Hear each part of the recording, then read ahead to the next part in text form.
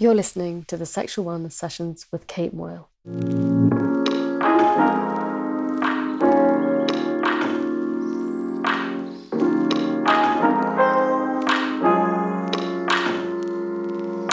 This final episode of Series 1 of the Sexual Wellness Sessions was brought to you by Ellen Terry, the luxury lingerie and intimate lifestyle brand designed uniquely for women. As well as an e-commerce store, Ellen Terry provides content resources and a social community of empowering and sex-positive brands, advocates and shoppers. Their platform celebrates sensuality by sourcing diverse, high-quality items from luxury lingerie and next-generation sex toys to intimate wellness accessories and body care. Created by women for women, their range is about helping you to reclaim your body, own your sensuality, and feel good in your own skin.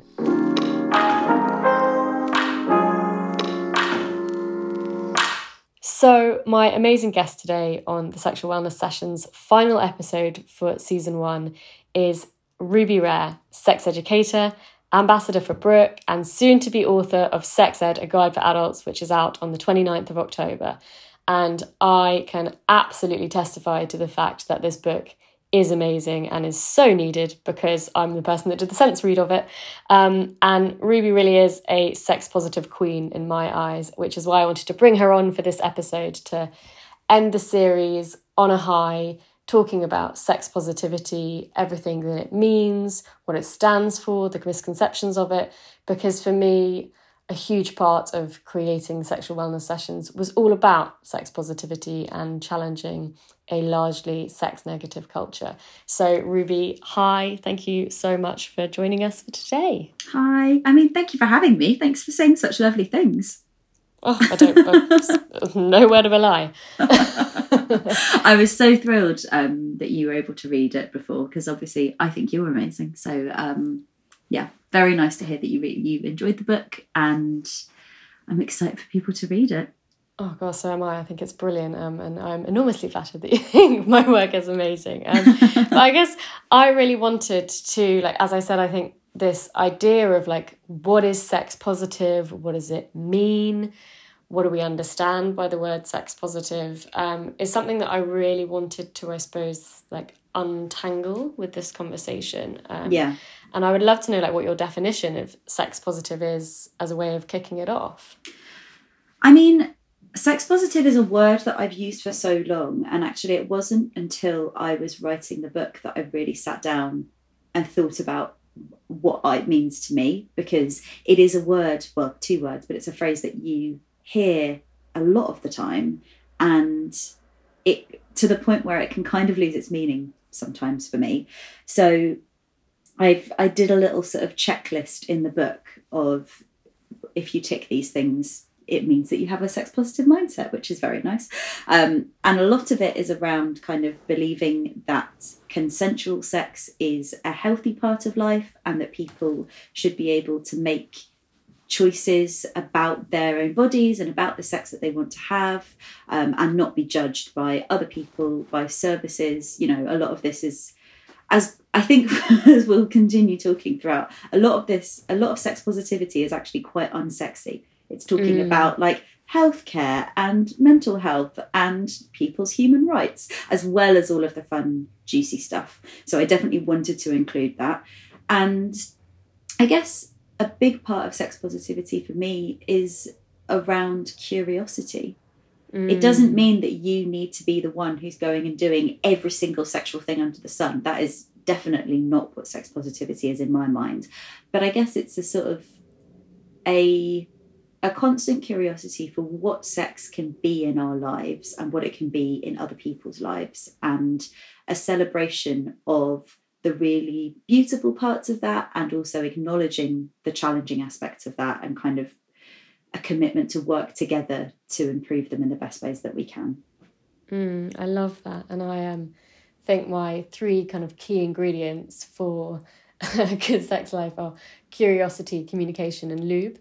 And so I love that curiosity bit, because I think that I think that there is kind of a statement to be made here, which is that we kind of live in a society and a culture which has always historically been quite sex negative, or quite sex kind of invisible, or sex hidden, if we want to talk about it like that.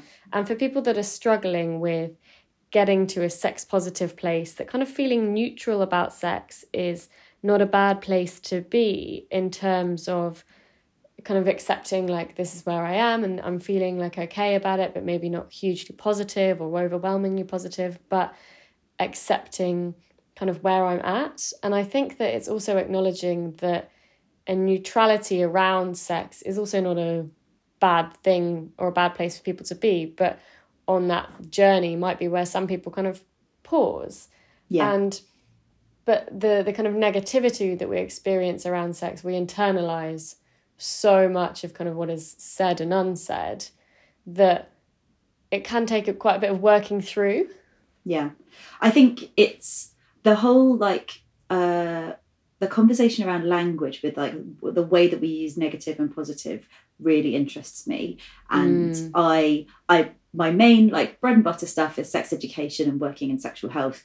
But I also do lots of stuff within the body positive community. And me and my work wife, Rosie Pendle-Baby, have a body positive life drawing class, which is very much about, like, celebrating nudity in non-sexual ways. And I think in body positivity, there's this really interesting thing of saying, like, actually, should it be body neutrality? Because you don't need to be feeling positive all the time. It's not about every day jumping out of bed and being like, yippee, I'm gorgeous and I feel amazing and everything is perfect. And I really agree with that. And I think that's definitely sort of the flavour of body positivity, neutrality, whatever you want to call it, that I have. But I do feel really strongly when it comes to sex that we are so bombarded with catastrophically negative and shameful messages from almost every angle as we grow up, that I don't know why, but I feel sort of more, I feel slightly more passionate about the use of sex positive within this context than when we're talking about bodies. There's a lot of crossover. I've said that, and now I need to go away and have a think about if I actually fully mean that. But I do, there's a big part of this conversation is acknowledging the, like, colossal amounts of shame that so many of us carry around. And and I'm speaking from personal experience as well as professional. Like, it's very, I have a really lovely relationship with sex, and I feel very happy with the sex that I have and kind of the sexual space I've created in my personal life. But at the same time, there's a lot of shame and weird repressed stuff from my past that still comes up and is still entering that. So being sex positive isn't a kind of, like, level. It's not like reaching the summit of a mountain and being like, well, I'm here now, great, I've done it all, everything is fine, there are never going to be any problems. It's a kind of, it's a commitment for the rest of your life. Ongoing project, yeah. I think I often talk to people about that kind of in psychosexual therapy. It's like, okay, we've got you to where you need to be for now. Perhaps that's enough. How are you going to continue this? How are you going to continue this progress? How are you going to continue your, I kind of hate this word, but journey. But I think that it's about, okay, so how do you take this forward and make it really work for you, for where you're at, for where you're going to be, understanding that things can change, understanding that, you might have done the work for now, but there might be stuff that comes up in future. And I think it is about this idea. And I think one of the things I feel like I talk about a lot is how we kind of feel like we're constantly searching for this magic formula for sex. And it's like, if we just get it, then sex will forever be amazing and we've just got it sorted. And that just so isn't the case, because nothing else in life is static. We change, our situations change, our context changes, our sex life changes, our relationships change. We go through hormonal changes, bodily changes, but we still seem to have this narrative, which is that if we follow all these key steps, then we'll just get to the place that sex needs to be and then we'll be sorted. And for me, it's this constant kind of evolving and nurturing and working on, and that makes it sound like it's really hard work. It doesn't all have to be like that. It's more okay, well, this is what's working for me for now, and let's see where we are next month, let's see where we are next year. And it's about being kind to yourself as well. Like, I think if we were all a little bit better at being able to, like, nurture ourselves and give ourselves a hug with where we're at right now, I know that that's an oversimplification because some things are really complicated and really challenging, but I do think that initial just, like, being kind and being warm to yourself in the way that you would be to a friend if they came to you with a problem. Because we're not often encouraged to think of ourselves in that way, when actually, you know, this is, it's continually evolving. And I think we're very much, all of the messages that surround sex, particularly as adults, and I'm talking from UK experience, because we're in a fairly sexually progressive country. So I'm talking from my experience because I've only ever lived in the UK. And so many of the messages that I get as an adult are really, really kind of counterintuitive, because I spent my childhood and my teenage years being told by lots of people that sex was a bad thing, and that like my pleasure was not very important, that sex was something that was quite scary and lots of things could go wrong with like STIs and pregnancy. And even if it wasn't saying, I wasn't brought up in a space that was saying you will go to hell or you're sinning from doing this, but there was still a lot of shame and a lot of adults telling me this is something you shouldn't be doing. And yet when you get to adulthood, it just kind of changes overnight, and it's really destabilizing, because all of a sudden it's like, you should be having the most amazing sex, and here's how to squirt, and here's how to fist someone, and this, have you tried this thing, have you done this yet, you should be like, all of this stuff. And it's really overwhelming, the pressure that we suddenly put ourselves on, having not acknowledged all of the shame that we could have inherited from younger years that we've actually not processed yet. So it's just stacking difficult things on top of another. And a lot of the messages that I see are around reaching that perfect spot that you're talking about. Like, this is the moment when you tick all the boxes where finally you're just going to have really good sex, and that will be the same forever. And we know that's not true, and it's not helpful to think like that, because then we're all going to end up really disappointed and feeling like we're not good enough. And we all totally are. Yeah. I literally am like nodding along furiously. But I think there's also this expectation that we become a sexual person. So, you know, which we know sexual development starts from kind of, you know, when we're a couple of years old and is a natural part of growing up, but kind of changes in different stages. And the NSPCC website has really good information on kind of the sexual development of young people, like throughout the ages. But it's also about, suddenly we become sexual, or allowed to be sexual in the eyes of, you know, who knows, society, I suppose, or the law. And we are expected to immediately be an expert, and for our partners to immediately be experts, and without much help or advice. And I think that's what, I guess, it feels like you're saying, is it's this clash of kind of don't talk about it, don't see it, don't do it. But then as soon as it's kind of the green light to do it, to talk about it, to be sexual, we're expected to, with no training, education, help, to suddenly be experts in sex. And you get, like, I think that there are, not everyone who is an adult now will have had any form of sex education when they were younger. Some people would have done. My sex ed was fine, but fairly shoddy. But I did get information about STIs and about contraception and pregnancy. So I did know that. But by the time I was actually becoming a sexual person with other people, I had no education at all about how to communicate any of that stuff. Like any of the kind of the sort of more health side, but also how to communicate with someone as you were navigating a sexual situation. And that is something that we miss out. I mean, even still with the new relationship and sex education guidance, which has come into, I was about to say come into play, whatever, we'll roll with that, come into play as of this month in England. Yeah. In all of the guidance, pleasure is not a word that is used once.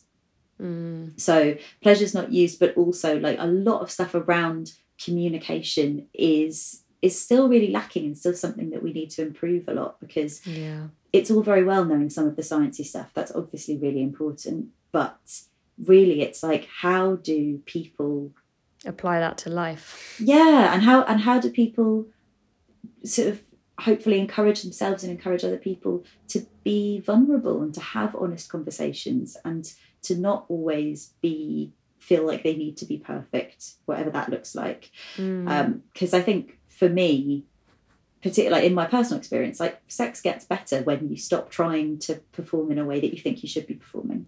Yeah. So that's a big message in this book, I guess, and something that I've taught for a really long time is around trying to let go of how you think you should be doing sex. And instead just really thinking about what is right for me and the other people in my sexual life right now, and how do we go about creating something that works for us.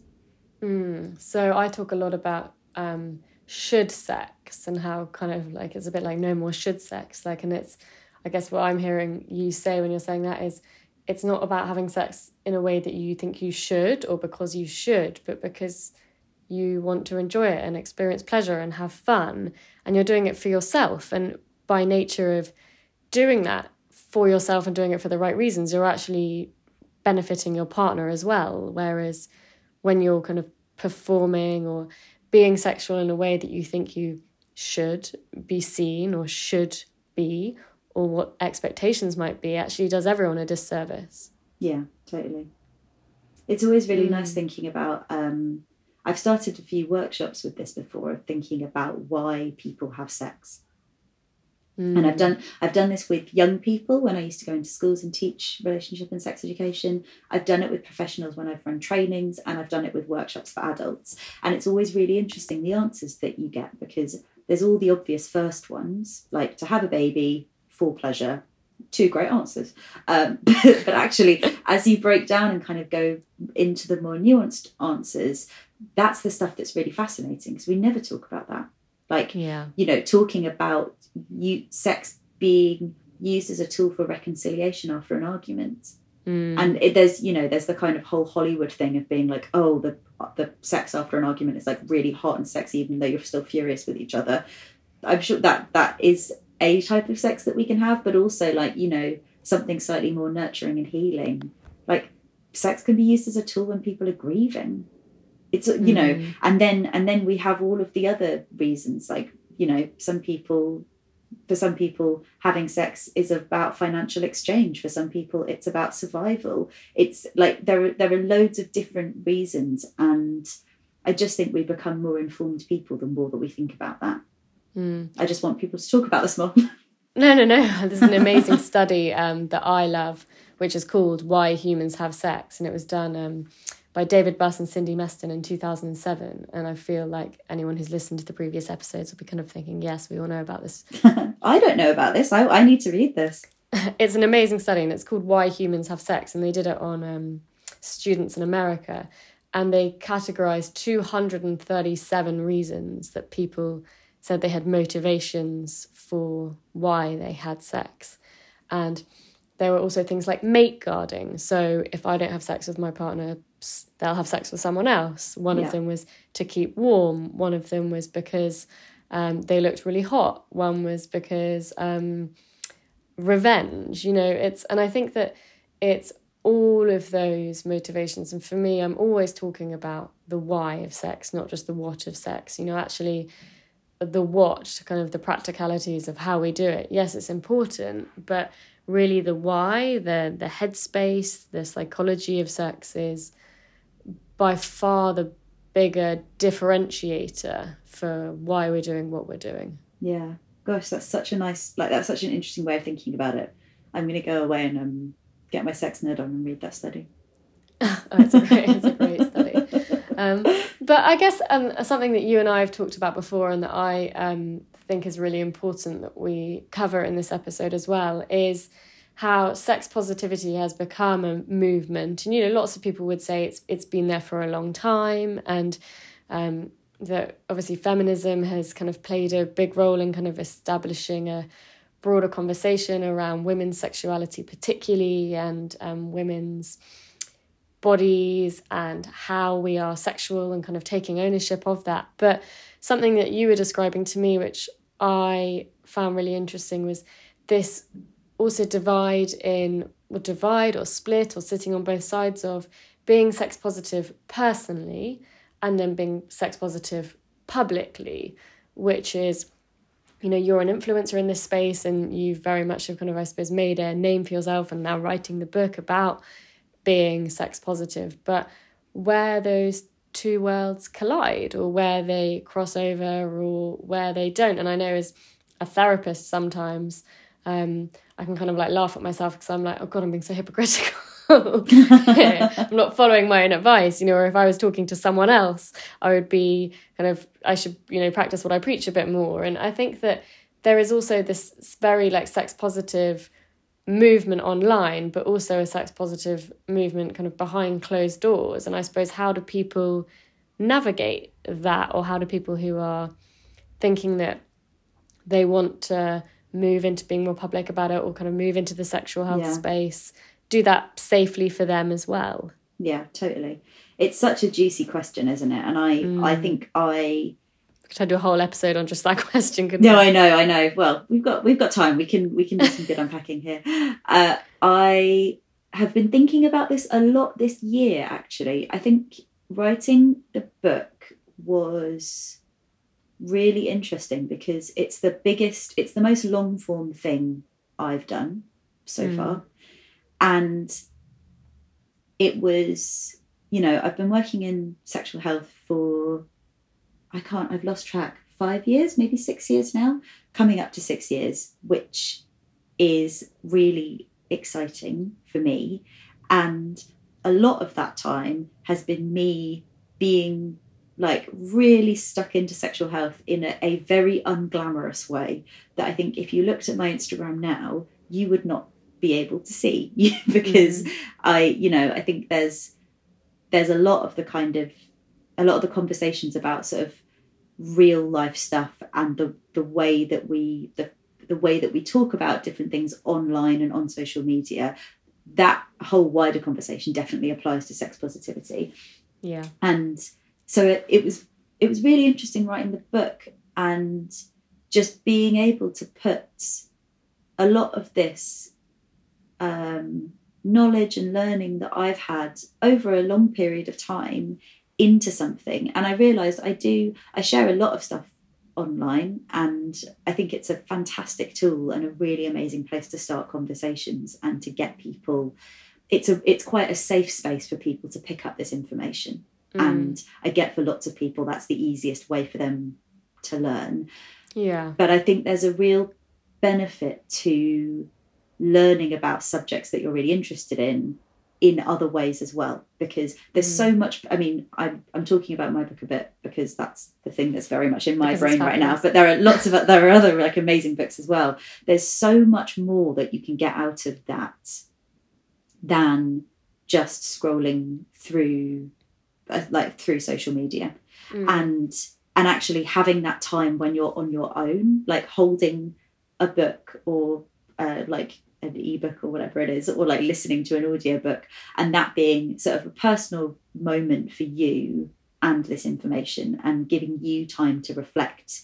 I don't think we really get that very much when we're online, because we're always then looking at the next thing, or like we get a message from someone else, from a friend pop up on our phone, or like it's very, very stimulating. Whereas I hope that with other forms of media, we're able to kind of have slightly more conversations and thought process that are like slightly deeper. So that really excites me, because I love being online. I love the community that is online as a queer person, as a woman, as a non-monogamous person. There are real communities that speak to me and that I'm a part of, particularly on Instagram. And I'm really grateful for that. But I think that in order to get the most out of online spaces, you need to invest a lot of time in your offline spaces as well. Because I don't think I would be a very happy person if I was only getting messages and like having those conversations purely through a screen. I think it's really beneficial to do it in other ways as well when possible.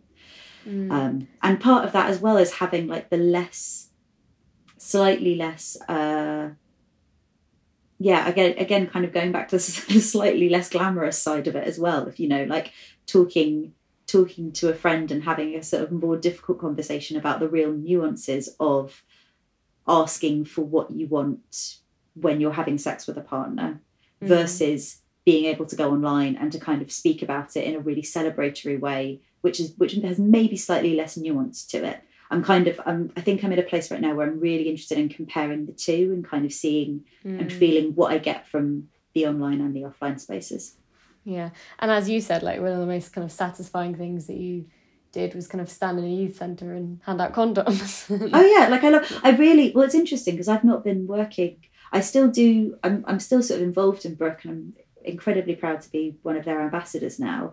But I stopped working for them about 6 months ago, and I really, really miss working in a sexual health charity. I didn't think I would as much as I do, because it's people who are just completely dedicated to sexual health, and will do the standing around in a shopping centre handing out condoms, will have the awkward conversations with professionals who just really don't understand the concept of trans existence, for example, or abortion. And it's like, okay, cool, we're going to have a fun conversation about this, but in a professional, respectful way. I really love that, and being able to learn about like government policy and about local government, all of that stuff. I had no idea when I entered this that I would get so much out of that. I just wanted to be able to talk to young people about relationships and sex in a really positive way. But so it's really benefited me kind of seeing this from different angles, and I think that everyone can really benefit from just being mindful of that. It doesn't mean that like I'm in no way criticising the online space, because I think that it is such a powerful tool and such an exciting place to be. But I guess it's always thinking about like, and what else can we do to make sure that we're really like benefiting ourselves and looking after our mental health as well, because as we all know, like social media is a real double-edged sword. And I have to like step away from it sometimes to be able to kind of clear my head, because it's really easy to get sucked in just as like a sort of like in a sort of consumery way. But like, it's an amazing space, but we've also got to think about the other spaces that we can communicate in. And I think I often talk to, anyone who'll listen, but people I'm working with, or if I'm speaking to the media about things, I always say, for me, sex education is an across the lifetime, comes in a variety of different formats thing. And we can, I often recommend that people listen to podcasts, that they watch TED Talks, that they read books, that they read articles, but that what they are consuming, that they think critically about, or at least look into a bit more. So, for example, if an article is written in response to a news piece, is it written in response to a piece of research? Was that research sponsored by a brand or a product?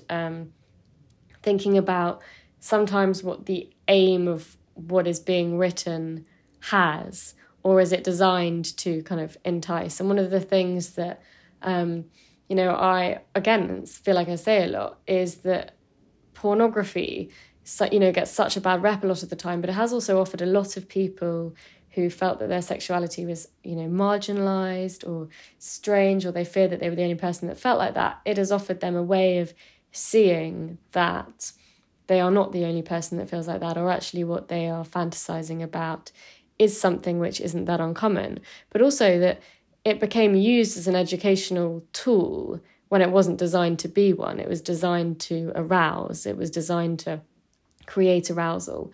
And lots of people started to lean on it as an educational tool because there was a gap where the education, at least a fulfilling kind of informative, consistent education should have been. And, we hope that with the new education kind of guidelines being brought in this year, that will start to improve. But that sex, again, if we go back to the title, I suppose, of today is like being sex positive, that I think a big thing of sex positivity is also noticing where those gaps are, for example. So thinking, okay, well, I can understand why that might happen, but actually there's a gap here. So how do I fill that gap? Is it reading a book, watching a TED talk, listening to multiple voices, multiple perspectives. Because the other thing is that so often we have our own narrative or our own perspective, and that can give us tunnel vision. And so listening to multiple voices or multiple stories or opening it up a bit can be something really helpful, because it can help to shape our views in a slightly different way, or take us on an investigative route, if that makes sense. And we can go, okay, well, I understand all of that. It's not for me, but it's okay for other people to do. Yeah. So what is it that works for me? And that can take us down somewhere completely different. I suppose it's quite explorative. Absolutely. I really like I am so happy living in my sex positive, queer, non-monogamous bubble. It makes me very happy. I could easily just never leave that sphere and just be like, these are the only people who exist in the world and this is amazing. But I kind of have to make myself leave that bubble as often as possible, because that's a very small part of the world. That's not how a lot of people communicate. That's not how a lot of things operate. And I think in order to be the best educator I can be, I need to acknowledge that, and I need to not just stay in my little safe space. So I really like, this is I'm always nervous saying this to someone from a therapy background, of being like, oh God, there's going to be stuff here that you could so easily look into if you I really love listening to podcasts and reading books about sex from quite hardcore Christian perspectives, because I find it really fascinating. And there is a podcast of 4 older American ladies who chat about sex in a godly way in their marriages. And they're amazing because, and at first it was almost, I was expecting it to be something that was so different to my own experience that it would almost maybe be funny. And actually every time I listen, I learn so much, and I'm so fascinated, even though I'm not a religious person.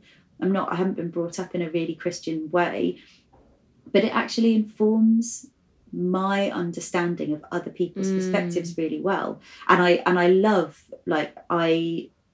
going on the sort of nofap subreddits, and which is guys mostly who have identified a dependency or on masturbating and on watching porn, and so sort of do a sort of weird counteractive thing of well, then I will never watch porn or masturbate ever again. It's a cold turkey approach, isn't it? And then they get all this sort of weird power from it, and again it's those conversations are really important to see. I love that, and I think that we need to give more room for those voices. It's very interesting to me how in the sex positive space, men are quite marginalized, maybe isn't the right word to say there, but you don't see that. There are not many men within sex positivity. There are not many male voices or male perspectives. And I'm really passionate about that changing, because we can't have this conversation just with part of the population. Yeah, it needs, and it's not just men. There are so many things that we need to be thinking about with sexual health, in particular thinking about race. Decolonizing contraception are amazing with that, and amazing. Just actually saying no, come on, we really need to reshape this and relook at it in quite radical different ways. But the men's voice is always something I'm very interested in there. And another thing actually, as you were talking, it made me think a lot about the difference between sexual liberation and sex positivity. And I don't quite know how much. I do feel like there's quite a big difference between them, because for me at least, sexual liberation feels like a fairly personal journey, and someone being exposed to these more positive, inclusive, pleasure-focused messages around sex, and learning from them and integrating those aspects into their own life. And that is such a powerful, important thing for people to do. And that is every time I speak to people who have been positively impacted by sort of social media spaces to make those changes in their lives, I just think that's incredibly beautiful. And it often makes me cry, because I'm a weird emotional person. But and that's a massive part of sex positivity. But for me, sex positivity is kind of broader than that, and it encompasses a lot of that research that you're talking about, and thinking critically about the messages that we receive and where they're coming from and why we're being given them, and thinking about healthcare in general, and thinking about people's rights, and thinking about how, not only how we talk about sex in our personal everyday conversations, but how this stuff is written into law, and like how these services get funded, you know, all of those like much sort of bigger picture things. For me, sex positivity is about that a lot of the time, and I'm feeling myself more and more drawn to talking about that, because that's not the bit that you tend to see at first glance. No, absolutely. And I think, you know, for me, the whole focus of me having these conversations and setting up the podcast and hosting the Instagram interviews was because I feel like if we had these conversations more outside the therapy room, I would have to have them less inside the therapy room. And, you know, in a way, I'm kind of doing myself out of a job but you know, in an ideal world, people wouldn't be coming for psychosexual therapy, because we would have less difficulties and challenges and problems with sex, because it wouldn't be so taboo, it wouldn't be so shame-ridden, it wouldn't be so problematic for so many people. And I think that is something that really requires a huge shift. And I think the internet has done such a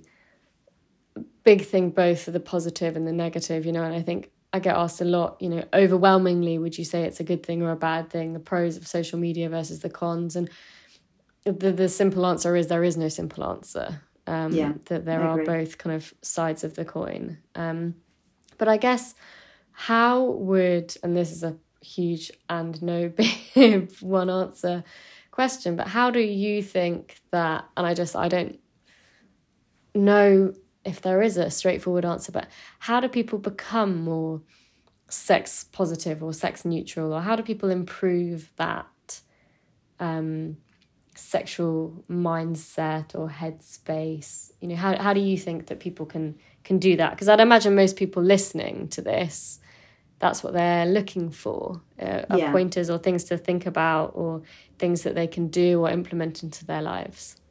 That's such a good question. I mean, the first thing, I won't lie, the first thing that I thought was like, just get really, really good at masturbating. So the therapy version of that is get to know your body better, build up confidence, and be more comfortable. Well, exactly. And also, that was very basic terms. What is good at masturbating? That is not a thing.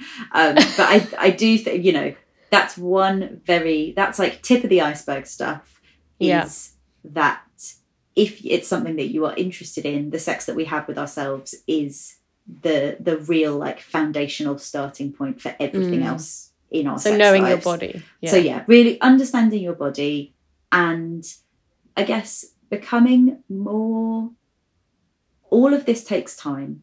So I think a lot of the time, if people are new to these ideas, there is that sort of immediacy of like, oh my God, I must consume all of the podcasts and the books and read all the things and look at everything on Instagram and Twitter and do all of these things in my life overnight. I'm going to buy like 20 sex toys. I'm going to like do all of this stuff. And, you know, if that's the way that you want to go, please be my guest. That sounds like a hectic but really fun. It's like a sex positive binge. Thing. Yeah, it's like a boot camp or something. But I think feeling your way through it and acknowledging that this stuff takes time is really nice. Like you, as you approach this as a new way of looking at this part of your life, it's helpful to know that this is going to take time and evolve. Yeah. And it also will with the other people in your life. You know, some people might already be there with you and you can like be buddies together as you're going through this sex positive boot camp. There'll be other people in your life who maybe need a bit longer to get behind it. And that's not them being too slow.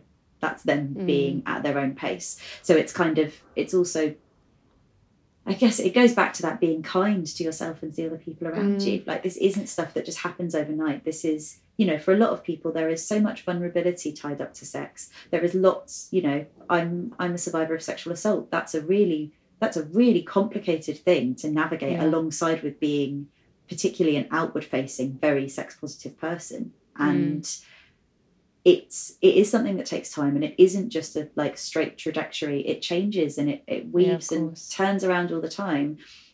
And I think acknowledging that as you go into it is really important.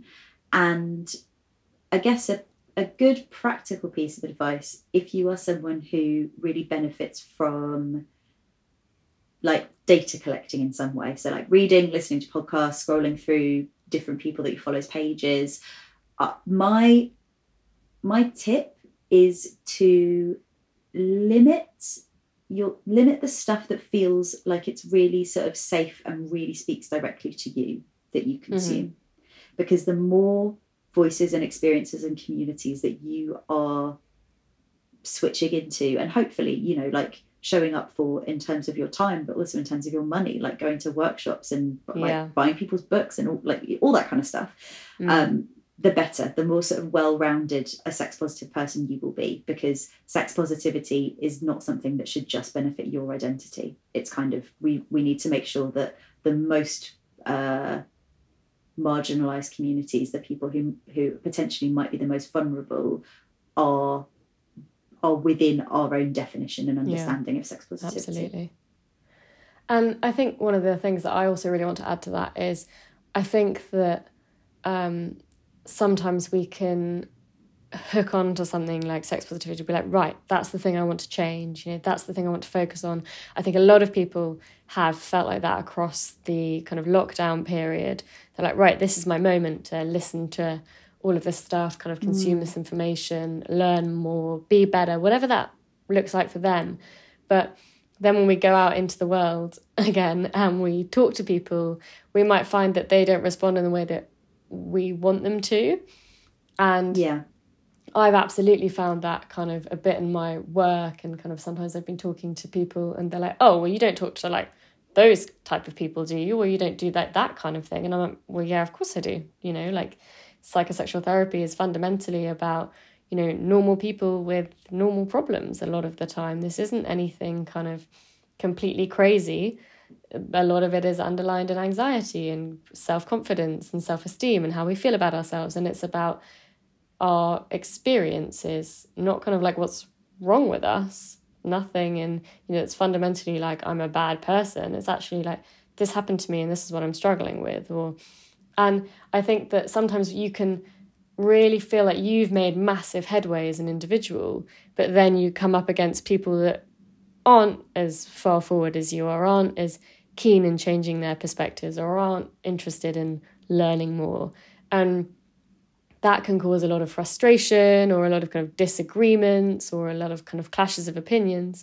And understanding that, you know, you can just have conversations with people and that you don't have to kind of force them into your way of thinking, but having a conversation in an open way and a way of, okay, well, I can understand why you feel like that, or I can understand your opinion, or, well, if that's your experience, but mine is different. Yeah. And that actually sometimes not kind of like feeling we need to force our sex positivity on other people who aren't ready to do that can push them back a bit sometimes. And that actually having a conversation which is more open might leave people with a sense of, okay, I am going to go away and think about it, or I am going to go and look that up. But it's really difficult because fundamentally we'll, I suppose, feel like we're kind of working really hard to change the culture and society and the way these conversations are had, but not everybody is ready to do that. Yeah. And that doesn't mean that they won't be ready tomorrow. Exactly. Or in like a week or a month or a year. And also, but I do, you're totally right with having those conversations with someone who is slightly newer to this topic, maybe either you can have a conversation which can risk them feeling more maybe more fearful of the topic that you're trying to bring up, or like this topic won't include them, doesn't speak to them, doesn't have space for their opinions or their experiences. Or what you can do is have a conversation and know that you're not going to change someone's opinion overnight or bring them on board. But what you can do is kind of plant a seed for them to go away with, and maybe at some point they can like nurture and grow that and develop that in their own time. And that might involve coming back and asking you, but it's just that kind of gentler, slightly longer term approach that I think has really helped me when I've been talking to people. And it's hard because we're really passionate about when we're learning new things and we want to change it. But also it's understanding that, for example, a lot of these conversations are cross-generational, and every generation is brought up in a different way, brought up by a generation before who had a different context, different laws, different experiences. And I think that sometimes we can be a bit understanding of that, because although we're all where we are now, everyone else isn't, and they have their own versions of now and their own versions of childhood or teenagehood or being an adult, their own versions of being brought up, their own versions of home, their own versions of education. And I think that it's about, I suppose we're kind of back to where we started, aren't we? Like, sex positive isn't a fixed concept. It's I don't know, would you say it's a feeling? Would you say it's a perspective? What would you say? I think it's a perspective more than anything. And it's one thing that I feel really, really proud of both of my parents, because they are both really good at remembering what it was like to be younger and to be in a slightly more kind of socially radical place of like thinking these new things and doing new things. But haven't clung on to what their morals or values were at the time. They've just remembered what that feeling is like. So me and my sister are both, I don't know, we're fair. I mean, I'm fairly out there. You've seen my Instagram. I'm like very happy running around in my pants and like talking about pegging. But I think what's been really nice is that neither of my parents are like fully, absolutely 100% on board, know about all this stuff, are totally there for it. But they are really keen to listen to me and my sister and our friends as a younger generation of actually thinking and want, just again, we're going back to curiosity, being curious about what the younger generation has done with the things that they were talking about and doing however many years ago. And I feel really, really passionate about making sure that I do that as I grow older, and encouraging other people within my generation to do the same. Because, in 40 years, there will be things that without me asking younger people, I just won't be able to comprehend and understand. Like, I don't know what they are yet, but they'll probably think, if we compare like the way I would maybe look at like a second wave feminism and their attitude to their attitude to actually being quite transphobic and being quite turfy, that like there will be versions of that for me when I'm older with a younger generation. And it's my job to make sure that I minimize that as much as possible, and I kind of go with the tide of like how sex positivity is moving and evolving, rather than holding on to what it looks like right now. Yeah. And that really excites me, because then it's like, I was going to say, it sounds like sex positive then is about awareness. Yeah, totally. I think that's such a nice way of phrasing it. It's like, it's a perspective of where you're at right now, but it's an awareness that is going to constantly shift and change, and to be excited by the challenge that brings. It would be boring if this was one fixed term and there was no room for debate or growth. I feel super excited to be in this industry and for it to be changing all the time, and for us to all be able to learn from each other. I think that's like, one of the big things that's come up over the last few years around sex positivity is the asexual community coming up and being like, hi, you can be sex positive and not have sex, just so that you're all aware. And it's like, oh my God, yeah, of course, we need to talk about that. We need, people who are on the asexual spectrum, but also people who, for whatever reason, are not in a place to have sex right now or don't want to have sex right now. There's suddenly, I think there was just this weird expectation for me that sex positivity meant having sex. And obviously that's not true at all. I just needed someone else to kind of give me a gentle tap on the shoulder and be like, hey, have you looked at it from this perspective? And that informed my understanding. And, I I look at those moments and I'm so excited by them rather than feeling scared about the change that brings. And I hope that more and more people are able to do that as the whole movement continues to evolve. Oh, yes, I literally just, I'm with you every step of the way. I'm loving this conversation. And I think, for me, I suppose the conversation's kind of come full circle, and that probably feels like a really good place for us to end this episode, this conversation. But the thing that I have asked everyone at the end of their episodes is, if you had a tip or, a piece of advice or a takeaway for how someone, how can we maintain or improve our sexual well-being and sexual wellness, given that this is the sexual wellness sessions, what would that be? I'm sure we've probably covered a lot of it, but if there was something you could leave everyone with. I think I'd go back to recognizing the messages that you've received about sex and really trying to do a deep spring clean of all of that, and coming to sex and intimacy from a place of what do I want and what is the right thing for me and my partners to do right now, rather than feeling drawn to the script of what sex should look like, what you were talking about, the should sex. That to me is the most exciting thing, because I just think sex becomes a lot more exciting and playful and fun when you throw the rule book out and start from fresh. Amazing. Or just make your own rule book, I suppose. Yeah, absolutely. It's like a choose your own adventure kind of thing. I love that. And Ruby, please tell everyone a bit about your book and where they're going to be able to get it, a little bit about what it's about. Obviously, it's about sex education, the clue's in the name, but I would love people to check it out and to know a bit more. And I think that it would be a really good introduction for people who are thinking that they want to explore this space a bit more. And I know you cover such a huge range of topics in it, but I'd love to hear, or in your own words, I guess, how you would describe it. Well, that's very nice to hear again. I'm going to have to get better at taking compliments, aren't I, if people like the book. So the book is called Sex Ed, A Guide for Adults, and it's a lot of the education that we all deserved to receive as younger people, but probably didn't. And then on top of that, because we're all grown-ups, we can talk about things in an explicit, really fun and pleasure-focused way.